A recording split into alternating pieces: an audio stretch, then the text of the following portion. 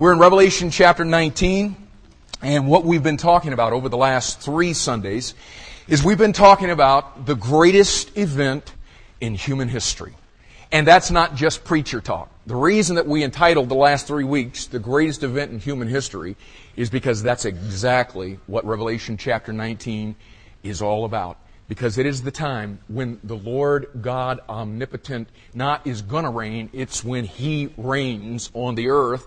And what we began to see in this passage is that this event that we're talking about, that is the greatest event in human history, it is first of all the event to which all of the Word of God is pointing. All of God's Word is pointing to this event. We went through the Bible and we saw that. We saw also that this is the event for which all of God's people have been praying. Jesus taught us that the first request of prayer is for the kingdom. Well, when He told us to pray for it, that the kingdom was going to come whether we prayed for it or not. He was interested in allowing us to be able to have a part in the kingdom that God was going to set up on this planet. And as we pray for it, the kingdom not only will come to this earth, but the kingdom, what? It comes where? It comes in us. We saw also that this is the event that Revelation 19 is talking about, the event to which all of God's church is preparing.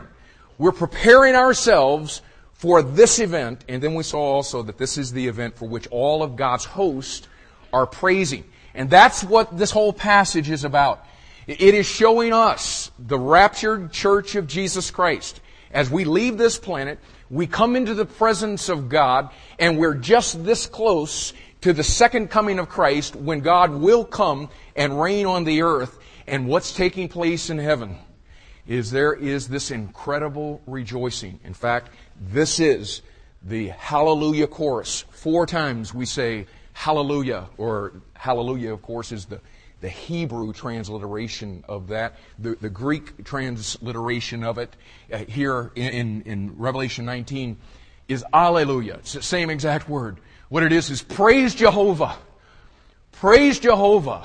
Praise the Lord. And 4 times as we see the Lord Jesus Christ taking up His throne, we are rejoicing beyond measure. And when we come to our passage this morning, we're in the midst of that praise that's going on because of this greatest event that is taking place. We come today to the marriage of the Lamb. The marriage of the Lamb. And look with me at verse 7. It says, "Let us be glad and rejoice and give honor to Him, for the marriage of the Lamb is come, and His wife hath made herself ready. And to her was granted that she should be arrayed in fine linen, clean and white. For the fine linen is the righteousness of saints. And He saith unto me, Write, Blessed are they which are called unto the marriage supper of the Lamb. And He saith unto me, These are the true sayings of God. And I fell at His feet," John said, "to worship Him. And He said unto me, See thou do it not. I am thy fellow servant, and of thy brethren that have the testimony of Jesus. Worship God. For the testimony of Jesus is the spirit of prophecy." And now, Lord, as we come to this incredible passage, we realize that because this is Your wisdom, that our human eyes cannot see it. Because it is Your wisdom, our human ears cannot hear it. Because it is Your wisdom, our human minds cannot conceive of it. What You have taught us from 1 Corinthians 2 is that Your truth must be revealed to us by Your Spirit as we compare things spiritual with things spiritual. And Lord, as we seek to follow that command today of comparing Scripture with Scripture, we pray that the Spirit of God would reveal the truth of this book to us. And because of it, may we leave here today never to be the same. People who will be a part of this event and have the promise of that already, I pray that this might be used today to cause us to be better prepared for this time. those that are here today that right now will not be a part of this marriage supper, but another supper that will take place at the end of this chapter, I pray that this would be the day that they would change destinations. And Lord, we realize that only You have the ability to do that through the foolishness of preaching. But we're asking You to do that for Your glory's sake today. In Jesus' name, amen. All right, let's look at our outline. We're talking about the marriage of the Lamb. The marriage of the Lamb is come. And first of all, let's spend some time deciphering the wedding party. Deciphering the wedding party. Now, we're talking about party as in a group of people, okay? Not about the celebration thing, okay? We're going to try to figure out who's who in this thing. First of all, letter A. In the wedding party, of course, there is the bridegroom. And unlike most marriages that we know anything about, most marriages in our culture, the focus of attention, the main attraction is the bridegroom. He's just a necessary evil in this thing, man. We're glad you could show up too, man. But that babe that turns the corner there in the back, man, that's the deal. It's the bride, Probably the most famous wedding that probably has ever hit this planet would have been Prince Charles and Lady Di, right? Because the whole world watched that. Did I call him the right name? Okay. I am a little brain dead this morning. Some of you are looking at me funny like, oh no, that's not his name. But you see how famous that wedding was? I can't even remember the dude's name.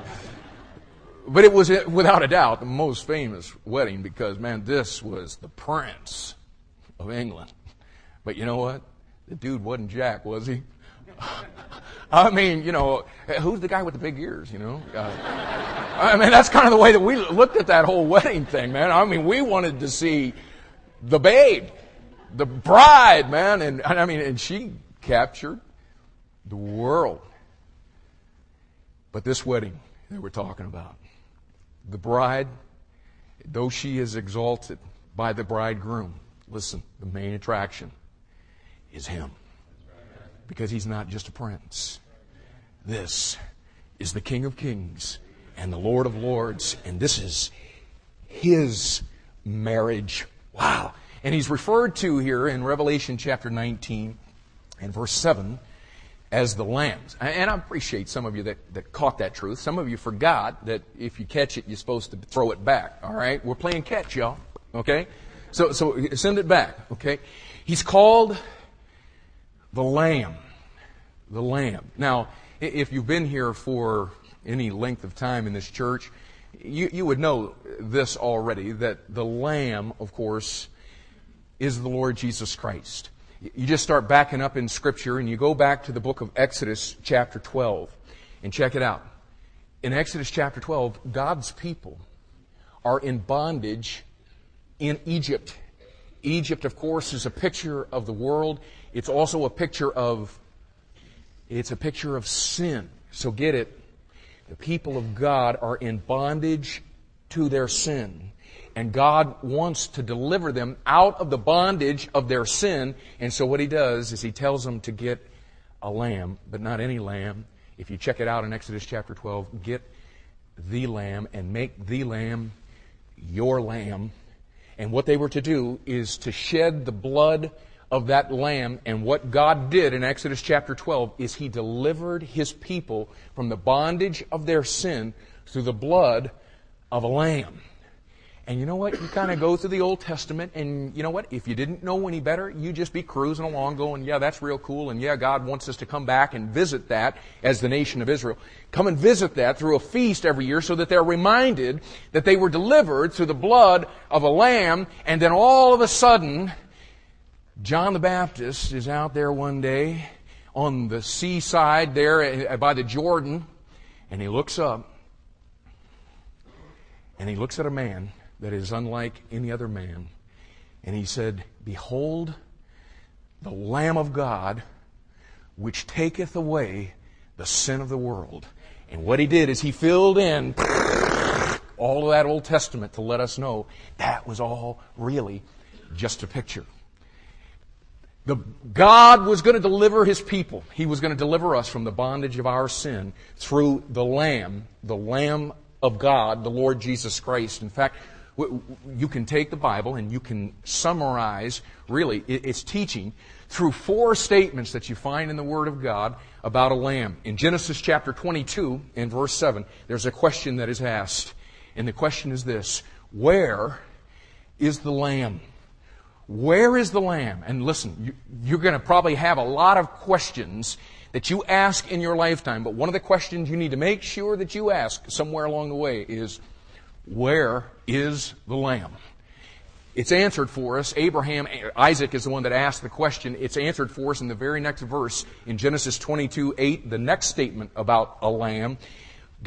Abraham says, God, listen, will provide Himself a lamb. And notice what he did not say, God will provide a lamb for Himself. He said, God will provide, say it, Himself a lamb. And what God was doing is saying, listen, when you get to the point in your life where you ask where the lamb is, you're going to find Him revealed to you, because God became a man in the person of Jesus Christ, God in a human body, and He is, beyond any shadow of a doubt, the Lamb of God. And John said that in John chapter 1 and verse 29, that next statement about the Lamb. He said, behold, the Lamb of God, which taketh away the sin of the world. Where is the Lamb? God will provide Himself a lamb.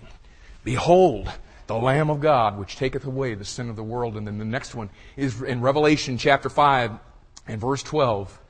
And what John does is he records the statement of every human being that has ever lived. He records the statement of every angel and every host of heaven in Revelation chapter 5 and verse 12. Worthy is the Lamb. Where is the Lamb? God will provide Himself a lamb. Behold, the Lamb of God, which taketh away the sin of the world, the Lord Jesus Christ. Worthy is the Lamb, He says, that was slain to receive power and riches and wisdom and strength and honor and glory and blessing. So listen, you couldn't miss who the Lamb was if you tried. God is just so clear about the Lamb. In fact, 29 times in the book of Revelation alone, you find the word Lamb. And check it out. 28 of the 29 times that the word Lamb is found, it's used in reference to the Lord Jesus Christ. So the bridegroom is the Lamb. And the Lamb, of course, is the Lord Jesus Christ. And then next, of course, in the bridal party, letter B, is the bride, the one referred to in Revelation 19:7 here is the Lamb's wife. And I know that the people that are part of this church know this already. Maybe some new believer, and you don't quite fully understand this yet. But the most wonderful thing in all the world, if you know the Lord Jesus Christ as your personal Savior this morning, the Lamb's wife, the bride in this ceremony, is you. Amen. It's me and you. Who it is the church. The church. And this, too, is a theme that's worked rather consistently through the Bible. In the Old Testament, the church, and you hear, commentators and scholars that would say, that the church is not found in the Old Testament. And that's not true.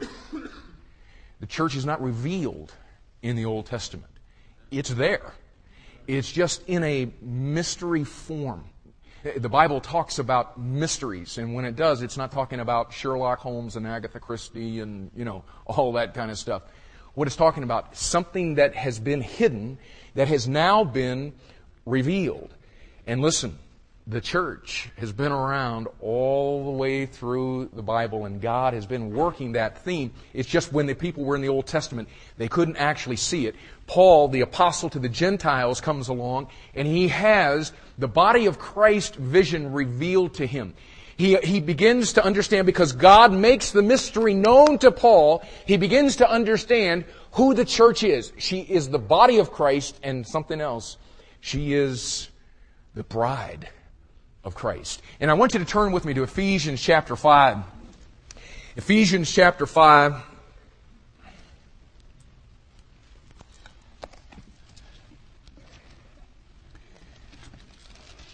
And let's pick up reading together in verse 25.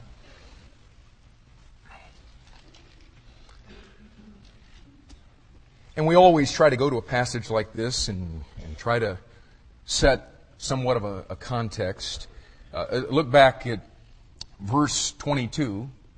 He says, "Wives, submit yourselves to your own husbands." And then he comes to verse 25 and he says, "Husbands, love your wives." And so, of course, the context here, don't miss it, the context here is teaching to wives, brides, teaching to husbands. And let's pick up in verse 25. "Husbands, love your wives, even as Christ also loved the church and gave himself for it, that he might sanctify and cleanse it with the washing of water by the word, that he might present it to himself a glorious church, not having spot or wrinkle or any such thing, but that it should be holy and without blemish. So ought men to love their wives as their own bodies. He that loveth his wife loveth himself. For no man ever yet hated his own flesh, but nourisheth and cherisheth it, even as the Lord the church. For we are members of his body, of his flesh, and of his bones. For this cause shall a man leave his father and mother, and shall be joined unto his wife, and they two shall be one flesh." Now, you gotta watch verse 32. This is incredible. He says, "This is a great mystery, but I speak concerning Christ and the church." Now, don't miss this. What he's saying is, okay, now, all along, I've been addressing husbands and their brides, husbands and wives. And he says, now listen, this is a great mystery. I'm revealing something to you right now. I've been talking about husbands and wives, but what I'm really doing right now is I'm talking to you about Christ and the church. There was a mystery. This was hidden in the past. But the church was going to be the bride of Christ. And he says, I've been talking to husbands and wives all along, but buddy, what I've been really talking to you about is this mystery of Christ and the church. And I love verse 33. Nevertheless, let every one of you in particular so love his wife even as himself, and the wife see that she reverence her husband. And you know what he's doing there? He's saying, I've been talking to you about Christ and the church. Nevertheless, hang on everything there. Husbands, you go back and you learn all that you need to learn about how to deal with your wife. And wives, you go back and you learn and you apply everything that applies to you. In other words, he's saying, so don't come through all of this and say, well, glad we don't have to do that, man, because that was really just, he's just doing some teaching about the bride of Christ. No, he says, that's what this is really all about. But you apply everything that I just told you. Now let me just say this practically to you. In this passage, what God is doing is He's saying, husbands, you are a picture of Christ. In the relationship that you have with your bride, you're a picture of Christ. And ladies, you are a picture of the church. Now, you know what?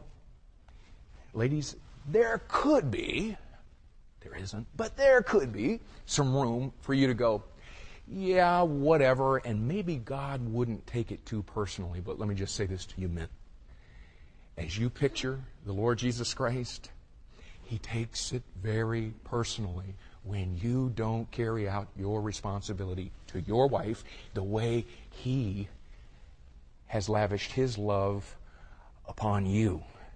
And that's why He comes along in 2 Peter chapter 3 and verse 7, and He says, listen up, husbands, if you don't honor your wife. You see, that's what Christ did for us.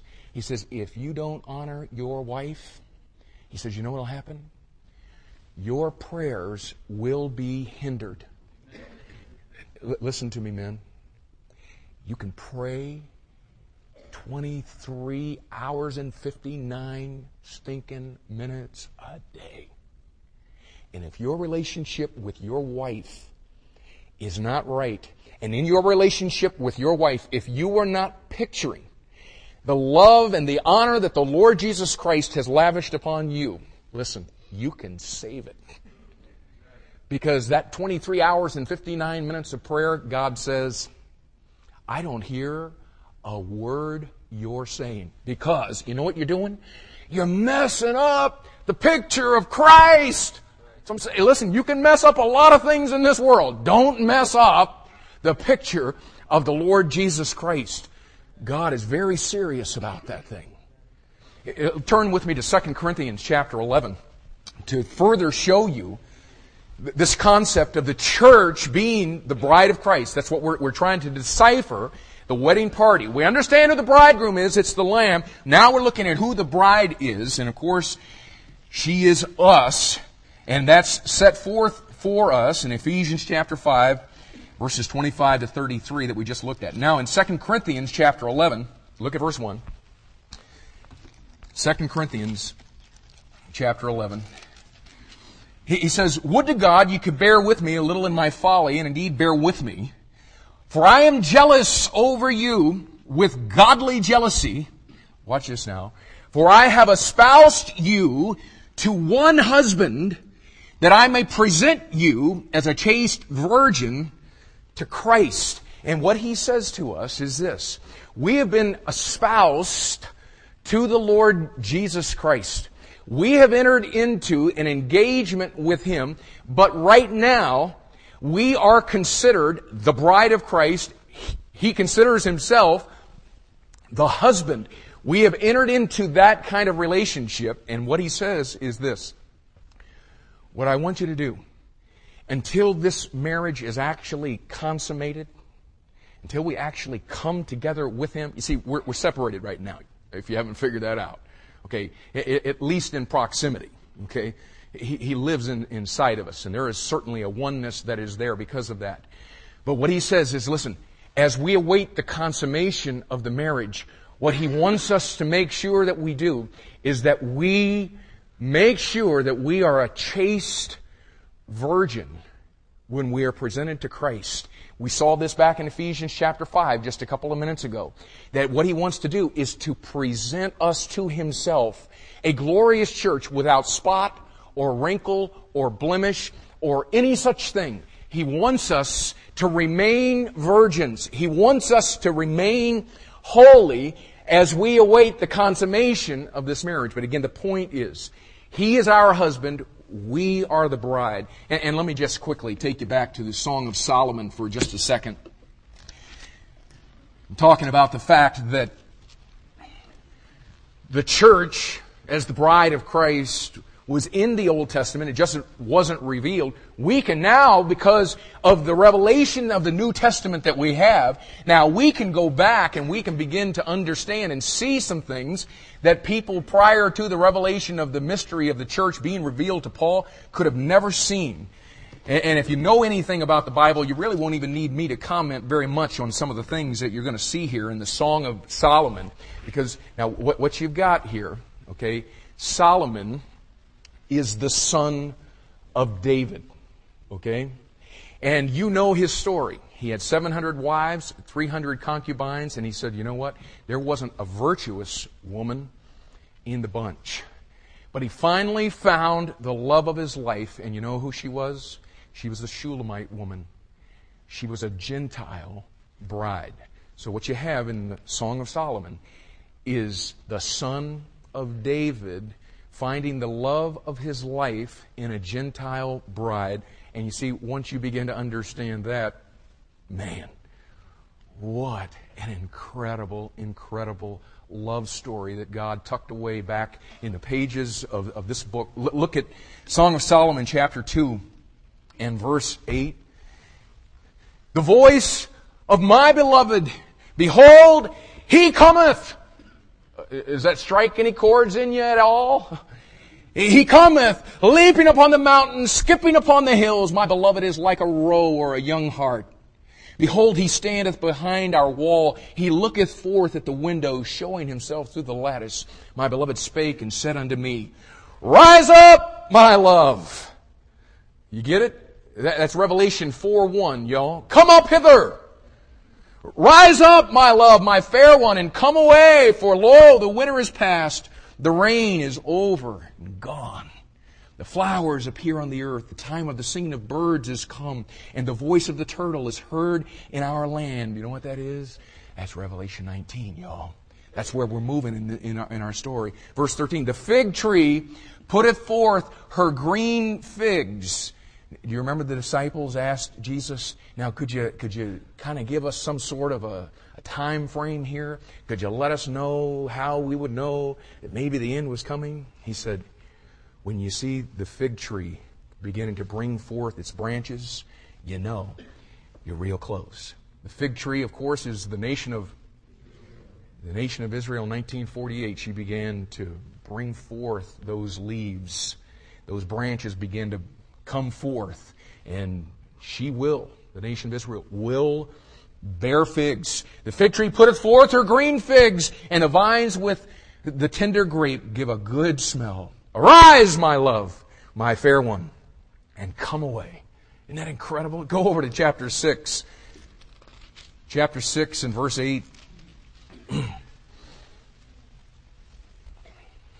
There are 80 queens and 80 concubines and virgins without number. My dove, my undefiled, is but one. And that's the whole teaching of the book of Ephesians, is He has made us, the church, one. Jew, Gentile, bond, free, doesn't matter. What He did is He made us one. My undefiled is but one. She is the only one of her mother. She is the choice one of her that bare her. The daughters saw her and blessed her, yea, the queens and the concubines, and they praised her. Who is she that looketh forth as the morning? You know what we're looking for, y'all? We're praying, as we talked about, for the kingdom to come. You know what the kingdom is? It's the day of the Lord, when the Son of Righteousness, Malachi chapter 4 and verse 2, will rise on this planet, and it will be the morning. You know what we're looking for today? Not just the rapture of the church, man. We're looking for the morning. We're looking for the day when the Lord Jesus Christ sets up His throne on the earth and He rules and reigns on this planet, and for the first time in 6,000 years, He begins to get the glory that He deserves. We're looking for the morning. Fair as the moon. We have no light of our own. All we do is reflect the light of the sun. Clear as the sun and terrible as an army with banners. You know what it is?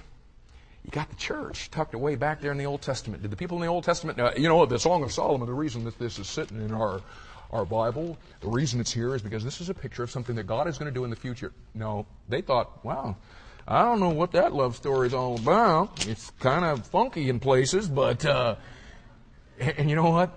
You really couldn't understand it until Paul got the mystery revealed to him. And man, you just go back through and pick your poison, man. It's everywhere. The church is found all through, because the church is the bride of Christ. So the bridegroom is the Lamb, the Lord Jesus Christ. The bride is the church. It of course, is us. Now, that's the wedding party as we see it in Revelation chapter 19 and verse 7. As we look at some of the other verses this morning, there's some others that I'd like for you to decipher who they are. We're not going to take the time to cross-reference all of these right now. We'll see these as we move along today. But understand, there's other people that the Scripture talks about that are a part of this bridal party. First of all, the bridegroom's friends. And who they are the Old Testament saints from Moses to John the Baptist. They are the Old Testament saints from Moses to John the Baptist. We're also going to see the bridesmaids, the virgins. We've already seen those in Song of Solomon here. The bridesmaids, the virgins, they are the tribulation Jewish saints. And of course, in particular, the 144,000. Revelation 14:4 says that they are those who are undefiled with women, for they are what? They are virgins. Okay? And then some people that are not actually the wedding party that we're also going to see are people who are the guests at this wedding or this marriage supper. And those are the tribulation Gentile saints. And then the concubines that we'll see. These are people that are saved under grace before the law of the Old Testament.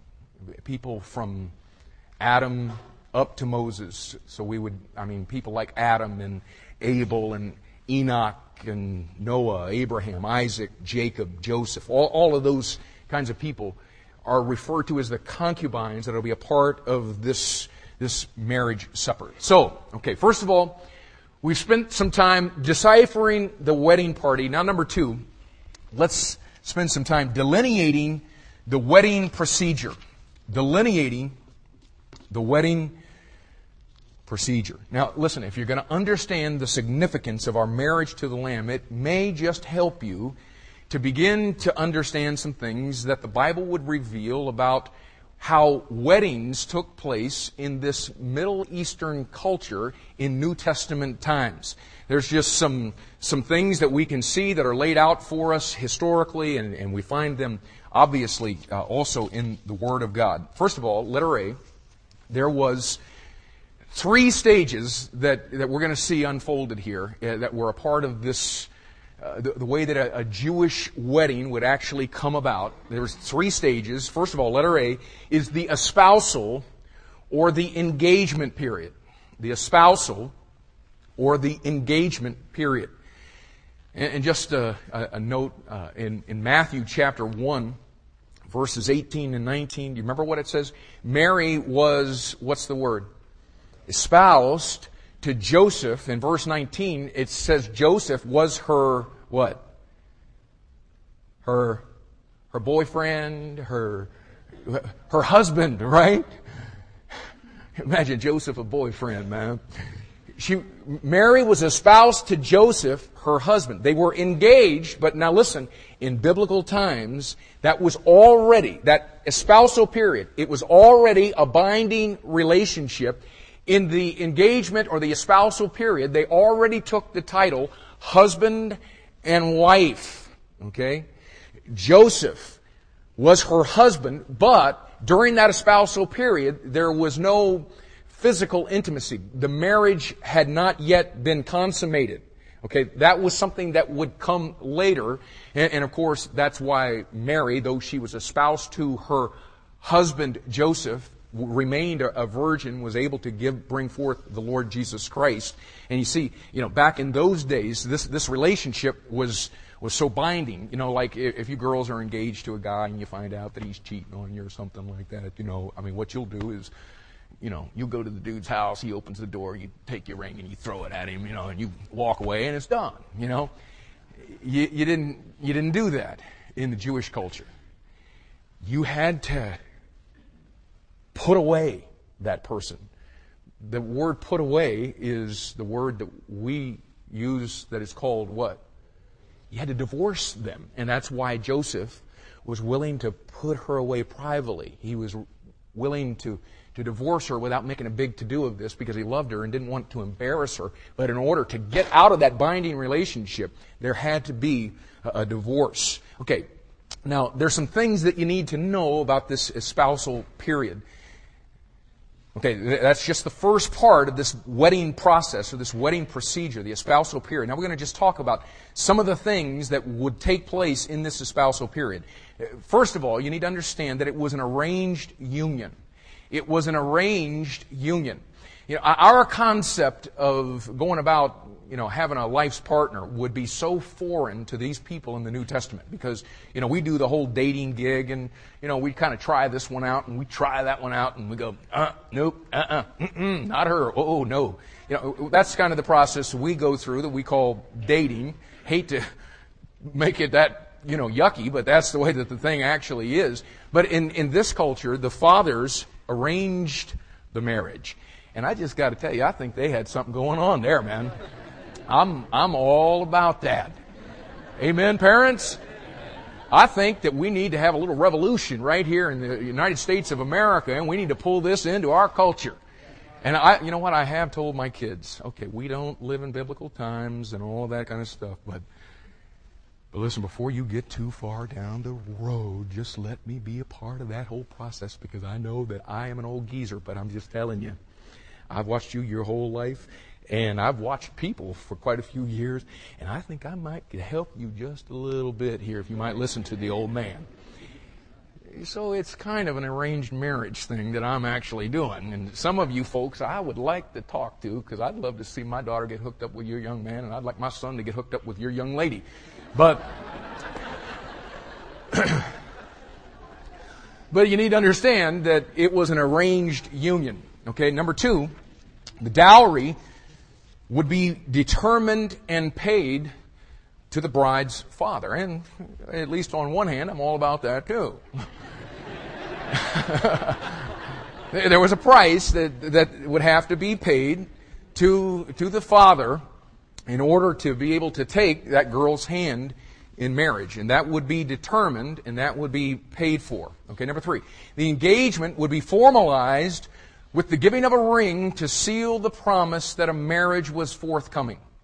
The engagement would be formalized with the giving of a ring to seal the promise that a marriage was forthcoming. Yeah, he paid the dowry, but kind of as that guarantee and just that certain whatever it does to you, girls, when you put that ring on your finger, it just says, you know, where you get all giddy and all that deal. You remember when you did act like that, back when you loved him and all that. But that ring was all. It was just sealing the promise that the marriage was actually going to take place. Number four, the groom, after this whole process, the dowry would be paid and the ring would be given. The groom would then leave to prepare a place for them to live with the promise of his return. Okay, he would go in that culture to his father's house, and basically he'd put on an addition at the father's house for when they actually got married for them to live in. And so there was a period of time where they were separated from each other as he would go and he would begin to prepare this place that they would live, and he would always give that as he gave that ring with the promise of his return. Then number five, the bride in the meantime would prepare her dress, and she would make herself ready as she awaited the groom's return. Okay? He's going and he's building the house. Okay? She's back home and she's getting ready for when he comes, and she's just like we do. This, you know, where we got all this wedding ceremony and stuff, y'all. It all comes from this Jewish culture. She's preparing her dress in the time when he's gone away. She's making herself ready. What this time actually was a time of purification for her. What she was supposed to do is hold on to her virginity, and there was the whole process with the oils and the creams and all of that whole deal, and purifying herself. But one thing, the way that they did it in this culture, and it was just kind of almost the fun of the whole deal, is she didn't know when he was actually going to return. You know, he didn't call her up on the cell phone and, hey, heading over. It wasn't like that. Didn't write her a letter. Didn't have the Pony Express going on back then either. She was to be ready at any time. So she's working on this dress. She's preparing herself, but she needs to be ready at any time. Okay. So that's the espousal period. Next is the wedding ceremony. The wedding ceremony. What actually would happen here is the groom would return for his bride with the sound of a trumpet and the call of her name. And again, this is just part of the fun of the whole deal. In fact, you can see, if we have time, we'll get to it, that as we go to the Scripture and you see the marriage thing, you remember the midnight cry comes as the wedding party, the bridegroom and his attendants have come to the house. They come in the middle of the night, you know, it's just that whole element of surprise, you know. It would be heralded with a trumpet, and then he would call her name, okay. And then too, the bride would make her appearance. She'd come out of her house. She would make her appearance to her groom. I mean, she gets that dress all on. She comes out, and then he would escort her to the place that he had prepared. He would take her to the father's house, and the place that was prepared specifically for her. And of course, her bridesmaids, they come out of the house as well. Okay, she's wearing the dress, and they all come out, and they would be escorted to the marriage celebration by the friends of the bridegroom. So the bridegroom comes, he's got a trumpet, and he calls out to her name, and he's got his male attendants here. And here comes the bride, and she's got all of her attendants. She's got her virgins that come out. Now, you see, guys, we go to weddings all the time, and, here comes, the groom, and he comes out here, and he's got, all of his guys standing out here, and then here comes the bridesmaids, and they make their way down here, and then all of a sudden, bam! Here comes the bride, and she's decked out in this incredible, incredible dress that is sparkling white, and she comes down to make her appearance to the groom. You know what? It's just, that's the way that we do it in our culture. But all of that stuff came from somewhere, and this is where it came from. And then, of course, after the wedding ceremony, there would be the marriage supper. All the wedding party would be there. All the people that we talked about there in point number 1. The guest would also be there. Okay? So we've gone from deciphering the wedding party. We tried to identify who all the characters are. Number 2, we spent the time just now delineating the wedding procedure so we could understand what would really go on in a wedding in this culture. And now number 3, developing the wedding pictures. We're going to develop the pictures here now, y'all. What you need to understand is that everything, and of course some of you, I could tell by the look on your face, man, you were already, and it ticked me off, to be quite honest with you. You're getting ahead of me. You've already filled in all of the gaps. But now listen, for some of you, listen, everything that we just talked about, it was all a picture. First of all, letter A. There's 3 stages in our marriage to the Lamb. First of all, there is the espousal or the engagement period, as we talked about from 2 Corinthians chapter 11 and verse 2. This is the stage that we're in right now, y'all. We, right now, are in a binding relationship with the Lord Jesus Christ as our one husband. Okay, and listen, the only other time that the word espoused is found in the New Testament, you know where it's found? We've already talked about it. Mary was espoused to her husband. And you know what you've got back there in Matthew chapter 1? What you have is an espoused bride. She is in a binding relationship with her husband, but the marriage has not yet been consummated. She has kept herself a chaste virgin, and in her virginity, she gives birth to the Son of God. One place that you find that in Scripture. One place. And God just wants to make sure that we make the connection from 2 Corinthians chapter 11 and verse 2, that we've been espoused to Him as our one husband with Mary. Check it out. Mary, listen. Mary, listen. You have been espoused to your one husband, the Lord Jesus Christ. The marriage has not yet been consummated. He wants you to remain a spiritual virgin until the marriage can be consummated. But in your virginity, you know what He wants you to do? He wants you to bring forth sons of God. In the womb of your life, in this period of time, in the espousal period, He wants us giving forth virgin births.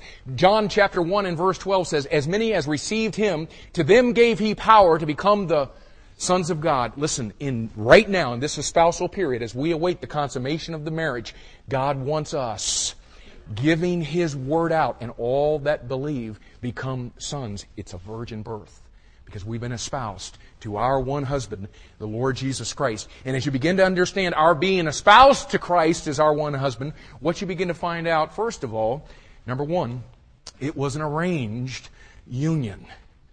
Do you understand that the Father had already set the wedding plans before the foundation of the world? Turn to Ephesians chapter 1. Ephesians chapter 1. Now remember, now listen real carefully as you're turning, okay? Don't miss this now.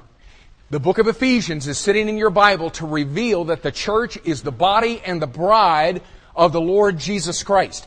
That's why the book is sitting in your Bible. Now don't lose that message when you begin to go into the actual teaching in this book. But what he says in verse 4, according as He hath chosen us in Him before the foundation of the world, that we should be holy and without blame before Him in love. You know what he's saying?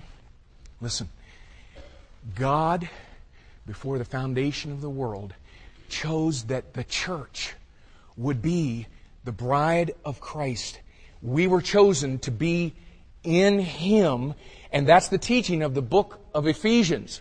That when you called upon the name of the Lord Jesus Christ to save you, you were placed in Christ, and Christ was placed in you. And the thing that you got to understand is God chose that would be the way that it was before the foundation of the world. In other words, God chose a bride. He said, now listen, we're going to go through some periods of time and some dispensations, but we're going to come to one that's called the church age. And those group of people will be unlike any other group of people that has ever lived before them, and any group of people that will be in any dispensation after them. Those people will be in Christ. Those people will be the body of Christ. Those people will be the bride of Christ. And listen, our marriage to Him was an arranged union. Now, do not go to Ephesians chapter 1 and verse 4 and read in that God chose you as an individual to be in Him, and you were just kind of floating along, and all of a sudden God just superseded everything, your will and everything else, and because in eternity past He was going, I like them and I don't like them, and I'd like for them to go to heaven and them to go to hell. That's not what's going on. He chose the bride of Christ, the body of Christ, to be in Him. Not individuals for salvation. He made us in union with Him. It was arranged. Number 2, the dowry was determined and paid to the father. Now listen, the price that the groom had to pay to take this woman, the church, us, to be his bride, do you understand how monumental the price was? Do you know what it cost him, y'all? It cost him his life. It cost him everything that he had, because we were all sinners. And the price to purchase us was the life of the sinless life of Jesus Christ.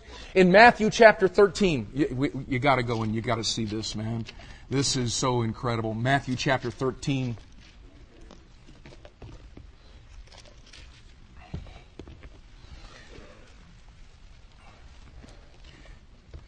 Matthew chapter 13, look at verse 44. Matthew 13:44. Again, the kingdom of heaven is like unto treasure hid in a field. Now, according to the Bible, y'all, the field is the world. And listen, what he's saying here is God looked down on this field called the world, and He saw a treasure there. That treasure was people who would make up His kingdom, His millennial kingdom. Look at what it says. That which when a man hath found, and who is that man that found that treasure in that field, y'all? The God-man, right? The Lord Jesus Christ. And watch what it says. He hideth. He hides what he found. Colossians chapter 3 and verse 3. You know what it says? Our life is hid with Christ. You know what He did? He took us as that treasure and placed us in Him. We are hid with Christ. And for the joy thereof goeth and selleth all that he hath. Hebrews chapter 12 and verse 2. Jesus, who for the joy that was set before Him endured the cross.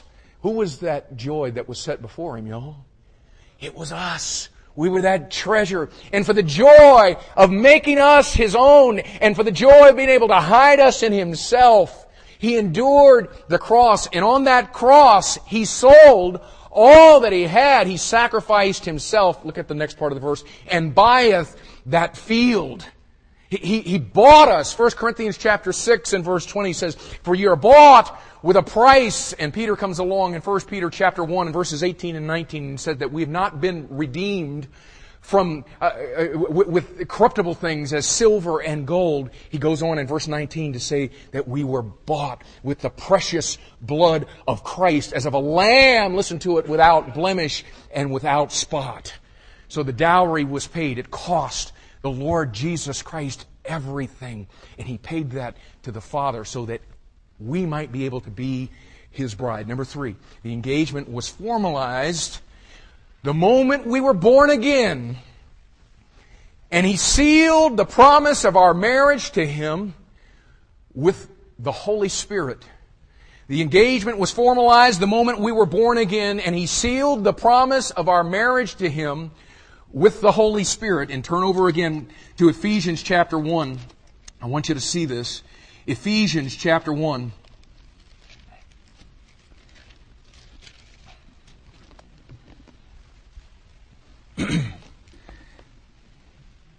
Look at verse 12. He says, and again, the context is all about those of us that He's chosen to be in Him.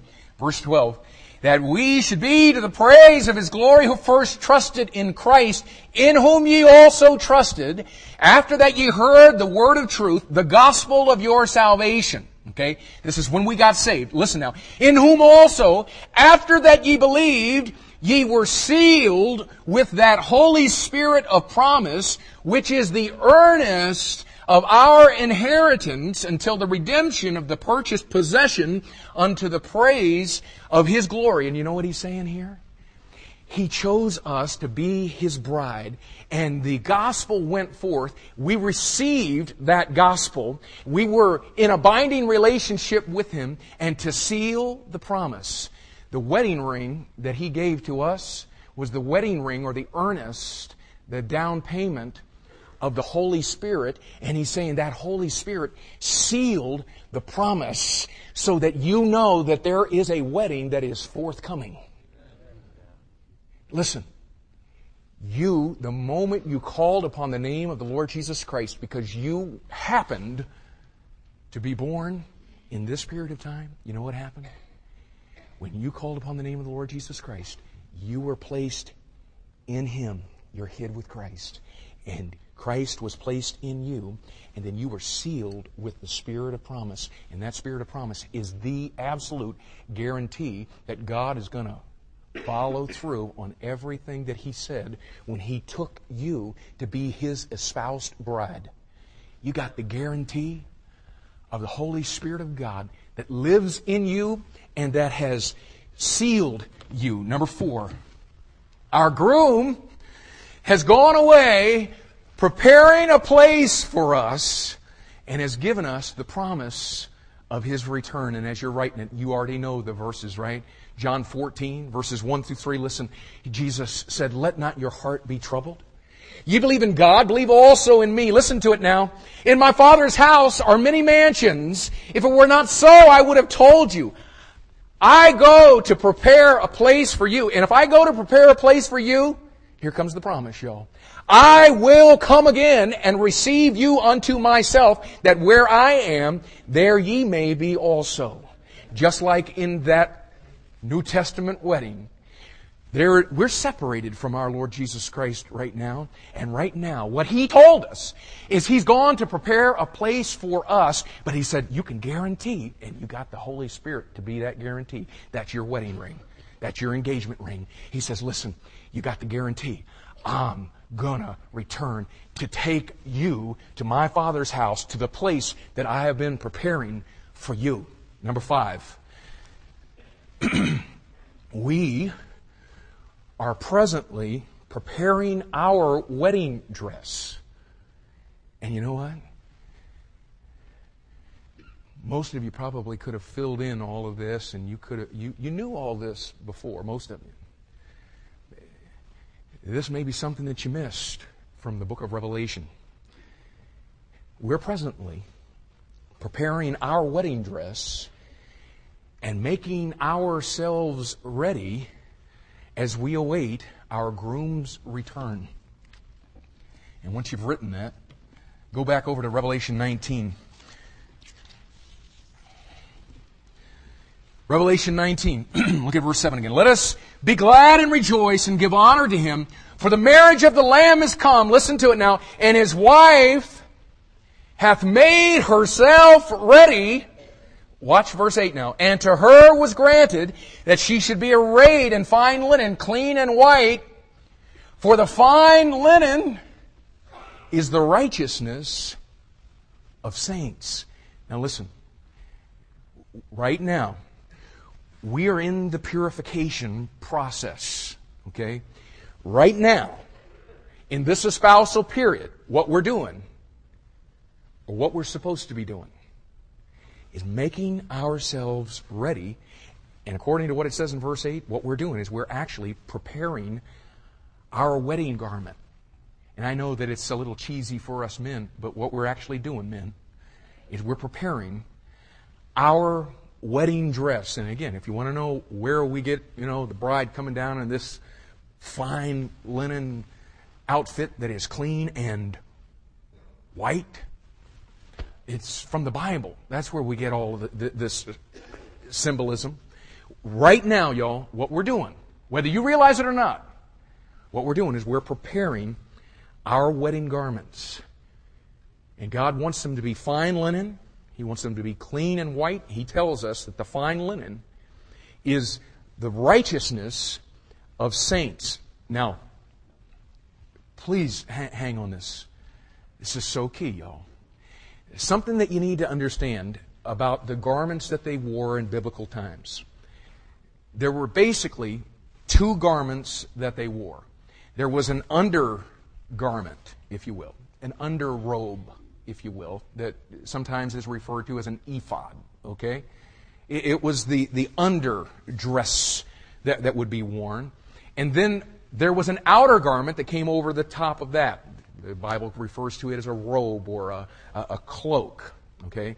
Now, this undergarment that we wear as the bride of Christ, that undergarment, that which is worn on the inside, is the righteousness of Christ. It's the righteousness that Christ gives to us. The Bible says in 2 Corinthians chapter 5 and verse 21 that He, God, hath made Him, Christ, to be sin for us who knew no sin. Listen, that we might be made the, what? Righteousness of God in Him. Okay, now listen. If you know the Lord Jesus Christ as your personal Savior today, you have an internal righteousness. Your position in Christ is you have been made righteous. You wear those garments and they are all to do with the righteousness of Christ. However, what He is saying to us here is there is an outer garment that we are preparing for our wedding day to the Lamb, the Lord Jesus Christ, and it's not His righteousness. This garment is the outer garment. This is the garment that has to do with our righteousness. We array ourselves in righteousness by what we do to serve Him. You see, this is why, and I'll connect the dots, y'all. This is why in Ephesians chapter 2, verses 8 and 9, he says, "For by grace are ye saved through faith, and that not of yourselves. It is the gift of God, not of works, lest any man should boast." And that's where every Baptist wants to end the sentence. And we are His workmanship, verse 10, created in Christ Jesus unto good. Listen, the devil is the most incredible deceiver and liar that could be imagined. You know what he wants to do? First of all, he wants you to work your way into heaven, because if you try to work your way into heaven, you go to hell. Okay? Because it's by grace that you receive the righteousness of Christ. But you see, then once you've received the righteousness of Christ, you know what he does to you as a good Baptist? He tells you, now you don't have to do anything because it was all of grace. And so Baptists sit on their blessed assurance all of their life and do nothing when God says you couldn't do anything to get it.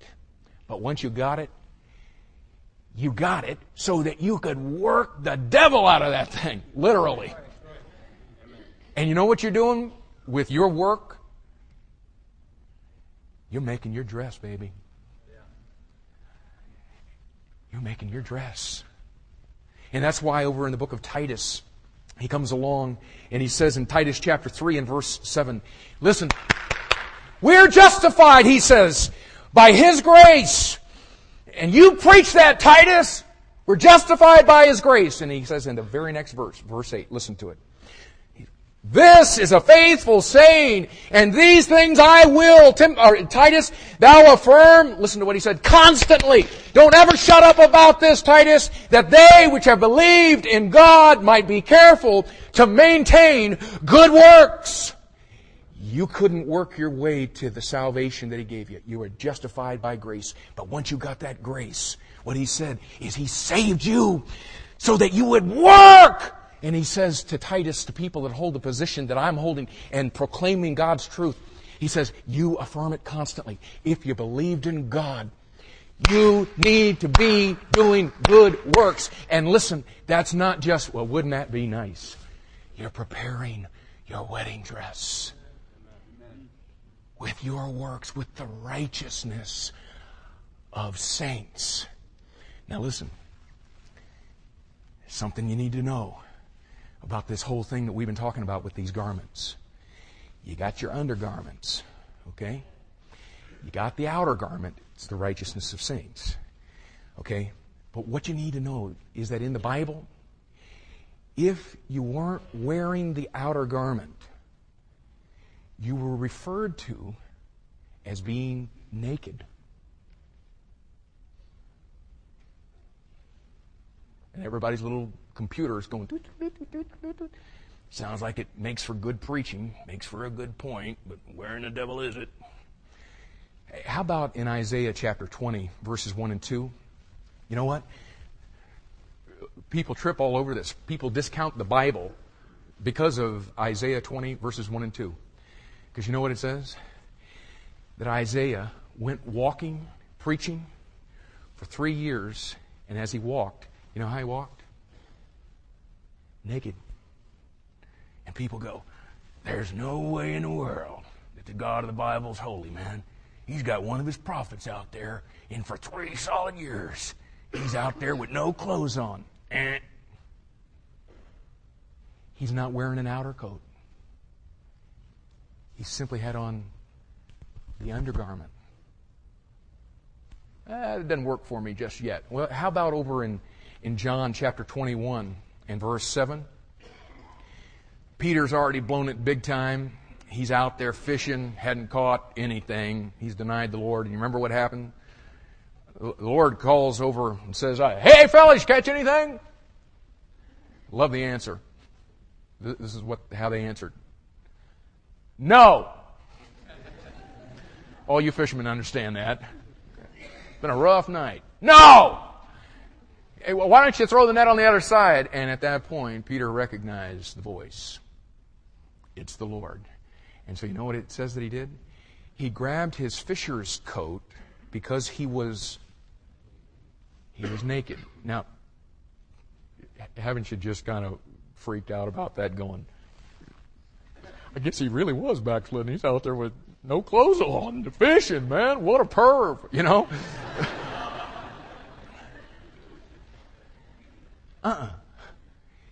He had on the undergarments, and because he's out there working hard like crazy, he didn't have his fisher's coat on. Okay? Come along, Revelation chapter 3. Listen now. The Lord writes the letter to the Laodicean church, the 7th and final period of church history, the period of time that you and I are living, and he says, you know what? You know what your problem is? You think you got it all together.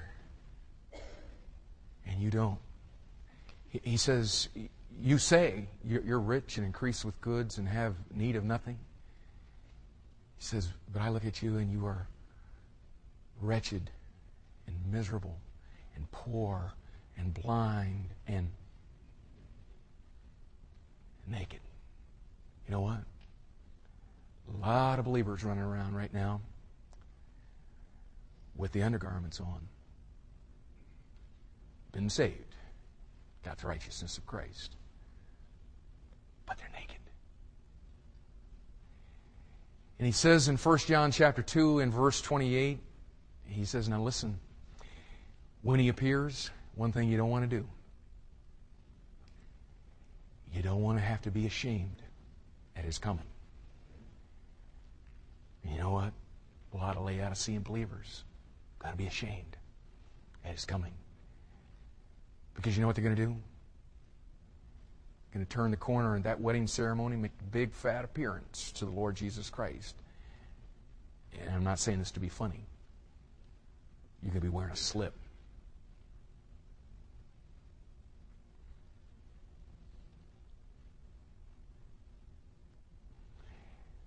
And we sit around sometimes and think, well, I don't know if I want to do this or not.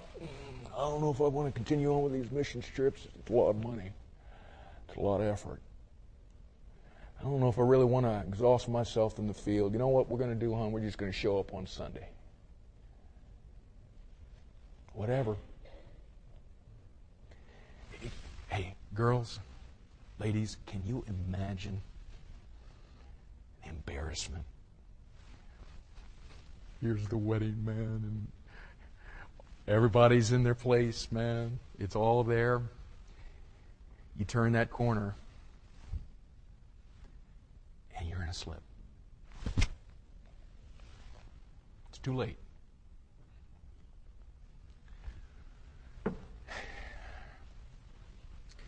We're presently preparing our wedding dress, making ourselves ready as we await our groom's return. And then, and just a note, be ready at any time. Well, I think maybe after I get married and, settle in a little bit, I think I might get serious about this whole God thing. This is the espousal period. You better get busy right now, because this is the time. You need to be ready. So that's the development of the pictures that have to do with the espousal period. We're gonna turn a corner here, and we're gonna get on with it. But look at the pictures of the wedding ceremony itself. The wedding ceremony. Number one, our groom will return for us with the sound of a trumpet and the call of our name. And I know that you guys were already seeing this one coming. 1 Thessalonians chapter 4 and verse 16. It says, the Lord himself shall descend from heaven with a shout, with the voice of the archangel, and with the trump of God. Listen, when it comes to the wedding, when it comes to coming and getting that bride, it's not like, the Lord is up in heaven going, Gabe, would you do something for me? Why don't you go down and get the bride and bring him on? The Lord himself shall descend from heaven with a shout and a trumpet, just like in that culture in the New Testament. In Revelation chapter 4 and verse 1, John, a picture of the raptured church. John hears a voice, he said, as it were of a trumpet, which said, come up hither! Come away, my beloved! Number 2, we will make our appearance to our groom. We will make our appearance to our groom as we meet him in the clouds, and he escorts us to the place he has prepared for us.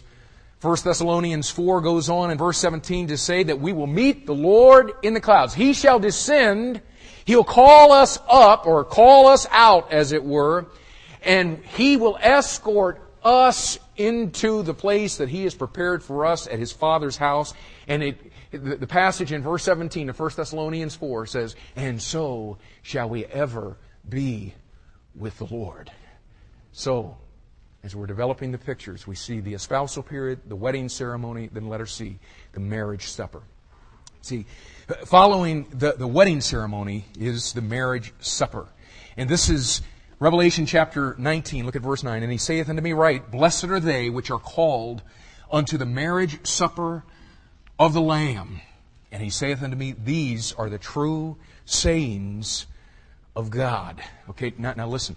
There's going to be a marriage supper. Now, the ceremony takes place in heaven. It appears that the marriage supper is something that actually takes place on the earth. In Matthew chapter 26 and verse 29. Matthew 26, verse 29. We don't have the time to go, just listen. The context is the Last Supper. And Jesus says, I will not drink henceforth of the fruit of the vine until that day when I drink it new with you in my Father's kingdom, which is the millennial kingdom, when He comes and He sets up His throne on the earth. So it appears that the marriage supper will actually be on the earth, and all the wedding party will be there. And number two, the guest will also be there. And for time's sake, I'm not going to be able to take you to the references. Just jot down a few, would you? You can look this up later for those of you that's still interested. Matthew 22, verses 1 through 14. Matthew 22, 1 through 14. Luke 14, 16 to 24. Luke 14, 16 to 24. And Psalm 45, verses 6 through 15. Okay, now listen. We don't have time to go to those, but there's one final thing that I want to make sure that you get. Okay, now listen. In Matthew chapter 11 and verse 11, Jesus said, among them that are born of women, there hath not risen a greater than who? Than John the Baptist. And then he follows that up with, notwithstanding, he that is least in the kingdom of heaven, that's the millennium, is greater than he. And I want you to see what John the Baptist said in John chapter 3. Now Jesus has just told you the significance of this guy. Listen to what he said. There's never been a greater born of women than John the Baptist. Okay? Now check out what John has to say. In John chapter 3, in verse 28, John wants to make sure that everybody understands that he's not the Christ, that he's just the forerunner. Look at verse 29. He says, he that hath the bride is the bridegroom. Who's the bridegroom, y'all? Christ. Okay. But the friend of the bridegroom, which standeth and heareth him, okay, those are the attendants, rejoiceth greatly because of the bridegroom's voice. This my joy, therefore, is fulfilled. And you know what John is saying? I realize I'm not the bride and I'm not the bridegroom. I'm just one of the attendants. I'm just one of the friends of the bridegroom. But man, I love to hear him talk. I love to see the love relationship that he has with his bride. That's, man, he says, that's my joy. And what I want you to see here, y'all, this is so incredible. There's not been a greater than John the Baptist. And he doesn't have the position that we have. He's not even the bride. Does that mean we're better than him? Oh, give me a break.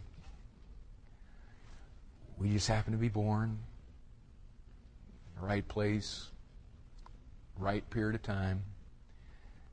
God in His grace allowed somebody to give us the gospel. We heard it and we called on His name, and goodness, man, we didn't even understand how we fit into the whole big scheme of things, man, but we've been made the bride of Christ. Do you understand the significance of who you are? Oh my goodness, y'all. To whom much is given, of him shall much be required. And I hope today we're all walking out of here with a different understanding about who we are and a different understanding about what we're doing. We're preparing our garments for our wedding day. Incredible. John is taking all of this in, man. And I mean, he gets so excited about it. Okay, the angel showing him all of this. And look at verse 10.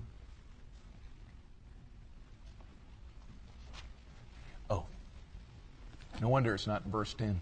I'm in John 3. In John 19:10. Or Revelation 19:10. Okay, now listen. John says, and I fell at his feet to worship him.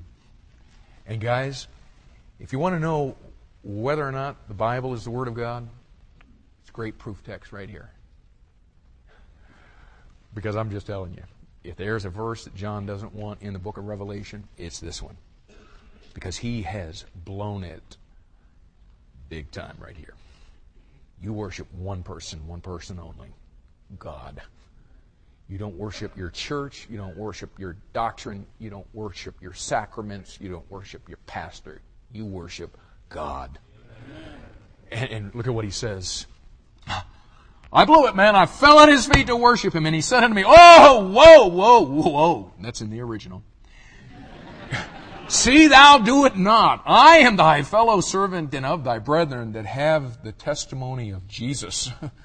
Worship God. For the testimony of Jesus is the spirit of prophecy. Friday night, we had our little vacation Bible school thing, and I had the opportunity of giving my testimony. I love to tell that story. You know what? Jesus has a testimony too. It's the spirit of prophecy. You know what all of that prophecy is about?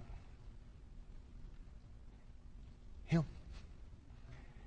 Prophecy's pointing to his first coming, and then 3 times as many pointing to his second coming, the greatest event in all of human history. He says, testimony of Jesus, spirit of prophecy. All of the foretelling was about this. And yet, listen, when you receive the Lord Jesus Christ, you know what you do? You receive the testimony of Jesus. And you know what the testimony of Jesus is? It's the spirit of prophecy. You know what? If you know the Lord Jesus Christ here, you have the ability to foretell the future. Don't you? Because if any man be in Christ, he's a new creature. Old things are passed away. Behold, all things have become new. And you know what? You have received the promise of eternal life in the Lord Jesus Christ. You've received the promise that you are his bride. It's been sealed with the spirit of promise. And you have been promised that you will spend forever with him. You know what that is? You're foretelling the future, man. Spirit of prophecy. And there's people that are in this room today, and you don't have the testimony of Jesus. You could not say, now listen, you could not say today, I know, I'll spend eternity with him because I have received Jesus Christ as my personal Savior. Now listen, if you don't have the testimony of Jesus today, wow, do you understand what he's allowing you to be a part of?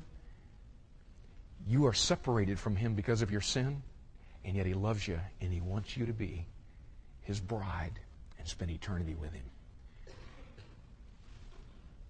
And now what will you do with it? He invites you. He bids you to come.